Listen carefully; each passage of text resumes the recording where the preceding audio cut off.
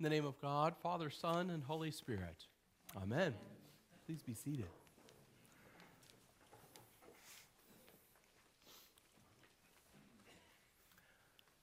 This evening, I'd like to ask you a question.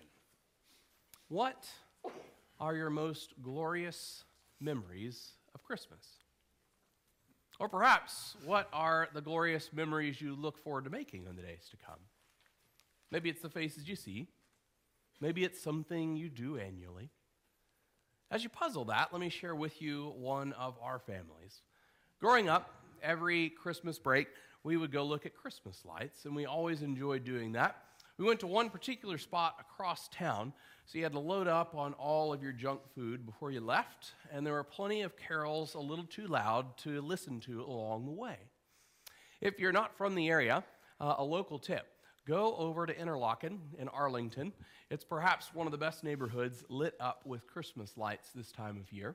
They've been going out for Christmas lights for about 40 years. These are some photos from over the years in their neighborhood. They always are vying for the best prize in their neighborhood. And some even go as far as renting out old classic Fords to complete the perfect look in their driveway. Apparently, they don't mind the traffic. We have some friends out that way. I'm glad it's their neighborhood and not mine, but they enjoy it. It's part of the culture of that place. If you do go, or if you've been, it's not a well-kept secret. You'll be in a long line of cars that snake around for a good 30 minutes or so as you go throughout their community. And perhaps my favorite part, what I love the most, is as you reach the end of this row of houses, it opens up on Lake Interlochen, and there all of the houses have the most magnificent displays in their backyards that overlook the lake. And they all glitter and gleam off the lake waters, which are mostly calm most of the year.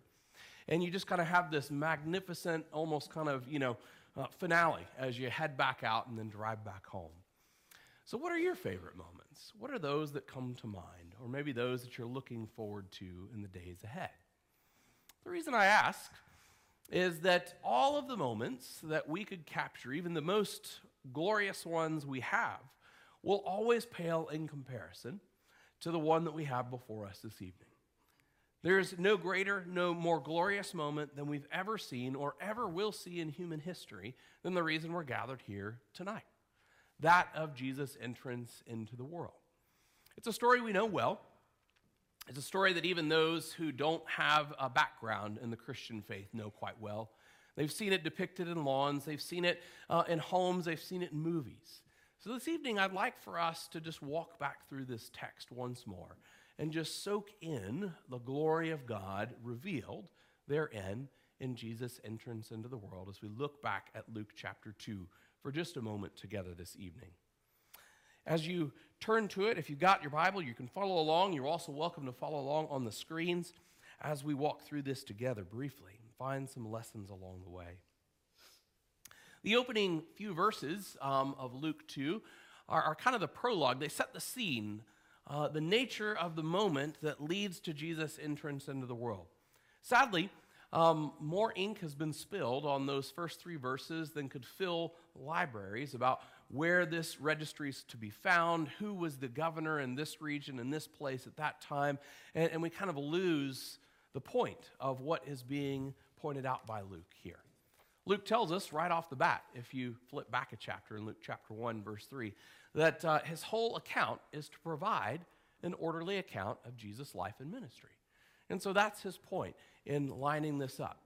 In fact, the glory that's revealed in those three verses to line up all the moments that moved the Holy Family from their home at the time in Galilee down to the city of David to fulfill all the prophecies we've heard and all the ones we know is pretty miraculous unto itself.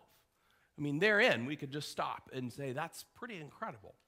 But if we add to it the fact that they get there at the very moment that Mary is to be delivered in the city in which Joseph is of that line, it's pretty incredible to think about, is it not? If you've been around anyone who's had kids, or if you've had kids yourself, you know you don't really get a lot of control over when children come into the world.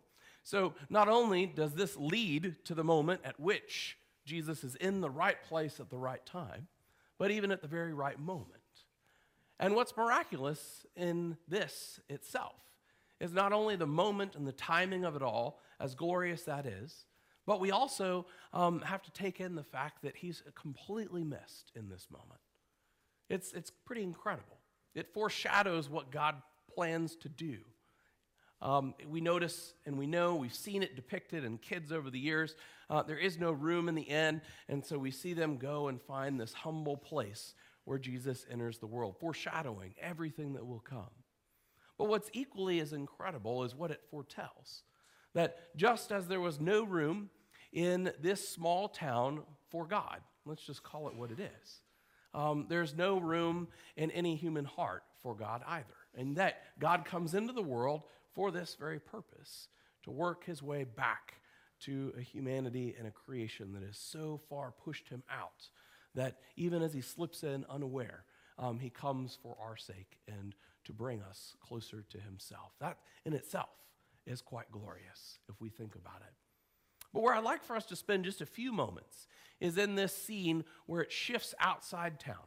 We know all the history behind. Perhaps you've read about the shepherds outside of town. They point to the ones to whom God has come, the very least of these, those on the fringes, all those things. But what I'd like for us to notice is in verse 9, what's truly incredible is the fact that the angel of the Lord appears to them, and then we get this wonderful phrase that the glory of the Lord shone around them, and they're rightly filled with great fear. The only other place, at least in the New Testament, where the glory of the Lord shines around anyone is Paul at his conversion, when we see that in Acts. And at least up to this point in history, the glory of God is something that humanity is chased after and has never been able to get near to, only from a distance. Think about it. Back when God chooses his people Israel, leads them out of the land of Egypt, the glory of God as a pillar of cloud by day and a pillar of fire by night from a safe distance leads them into the promised land. It's the glory of God that descends upon Mount Sinai, where Moses meets with God and speaks to him face to face as with a friend. It's later in the wilderness, in the tent of meeting, that the glory of God descends to meet with Moses. And when Moses appears, his face is radiant. And so he has to cover his face because it scares the people. The prophets looked for the glory of God and only saw it passing by.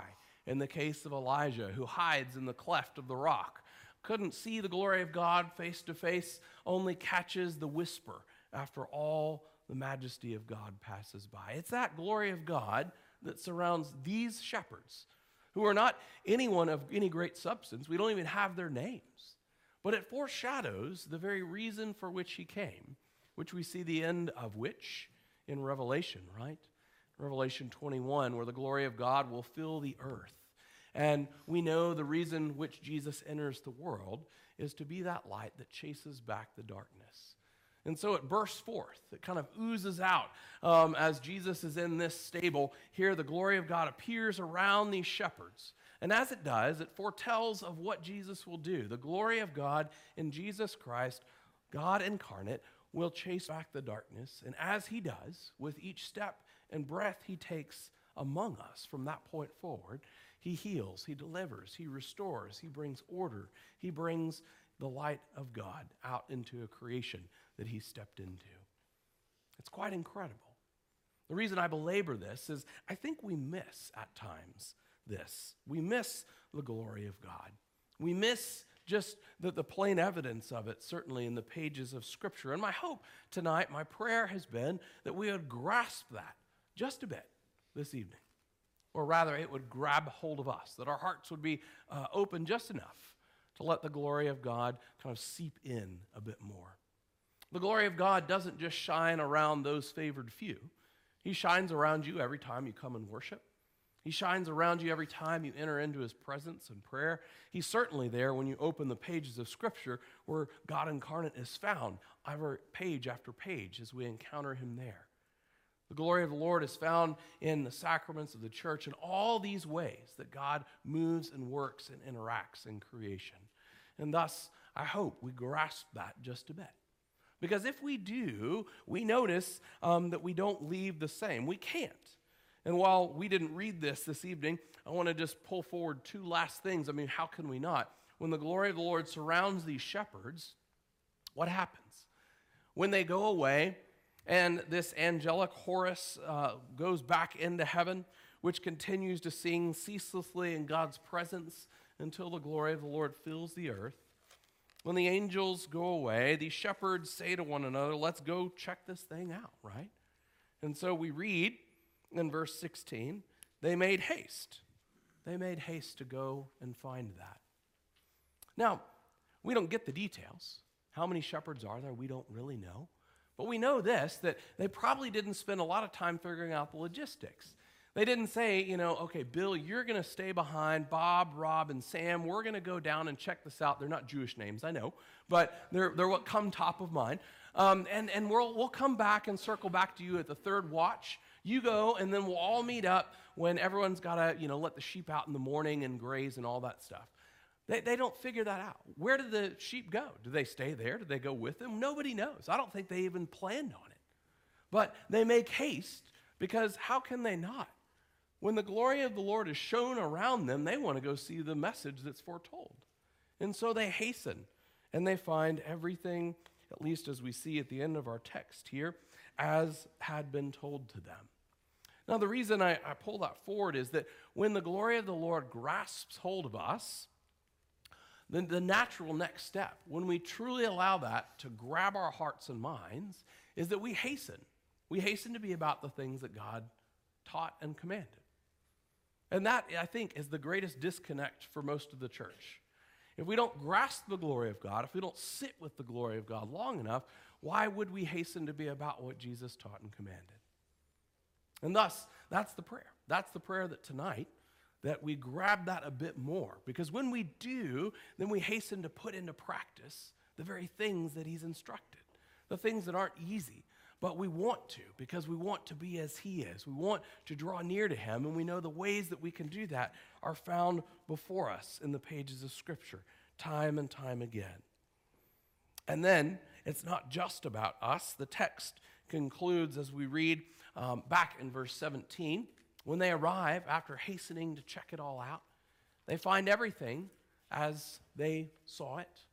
And they tell Mary, they tell Joseph, they tell whoever's around. And then they go back glorifying and praising God for all they've seen and heard. They tell everybody. How can they not? I mean, this is the biggest day of their lives. And not only does the glory of the Lord shine around them, but everything is exactly as they had told. It wasn't like some weird vision they all had together. Nope, it was exactly as they saw it. And so, as they go back, what do? Not having just grasped it, not having just hastened to be about it, but then they go and they share this with everybody. They want everyone to hear about what they've seen and told. I mean, they probably tell every ear that will lend them even a moment. They're probably a mile a moment in that minute with those around them. And so I pray the same is true for us. When we spent time grasping the glory of God, when we really bring ourselves into his presence, for he has never moved, we then are transformed. We hasten to be about the things that he's called us to do. And lastly, we have a story to share. I think this is also where we get hung up. We think we have to figure out how to tell others, and when we make it so much more complicated than it should be. If we have a story to tell because we've been in the presence of the Lord, and something has happened to us, or some word gives us peace from Scripture, or we've seen someone healed because we've prayed for them, or we've persevered in spite of great adversity, we have a story to tell. And so we can point to those things and bring the glory of God to others. We can take the pages of Scripture and the stories therein and put them in our own words because we've walked with them, and they mean what they truly mean, not just to us, but what it is, the truth of God revealed therein. So this night, I hope, just for a moment, as we spend some time thinking about all the things, the glorious moments of past, those ones that we look forward to, that we're reminded of this. Because in the days to come, when faces go home, when lights come down, when presents go up, when we get back to life as usual, the glory of God never ceases. In fact, it carries down from generation to generation. In fact, it only grows. In fact, it gets so magnificent, as we see in Revelation, that the sun and moon are not even needed because the glory of the Lord fills the face of the earth. That's what we remember this night. That's what we hasten to spend some time in. And it's my prayer that we just grasp that a bit more, that we hasten to be with the Lord, and that as we do so, we have a story to share with a world that needs to see the glory of God revealed, which often comes through you. In the name of the Father, and of the Son, and of the Holy Spirit. Amen.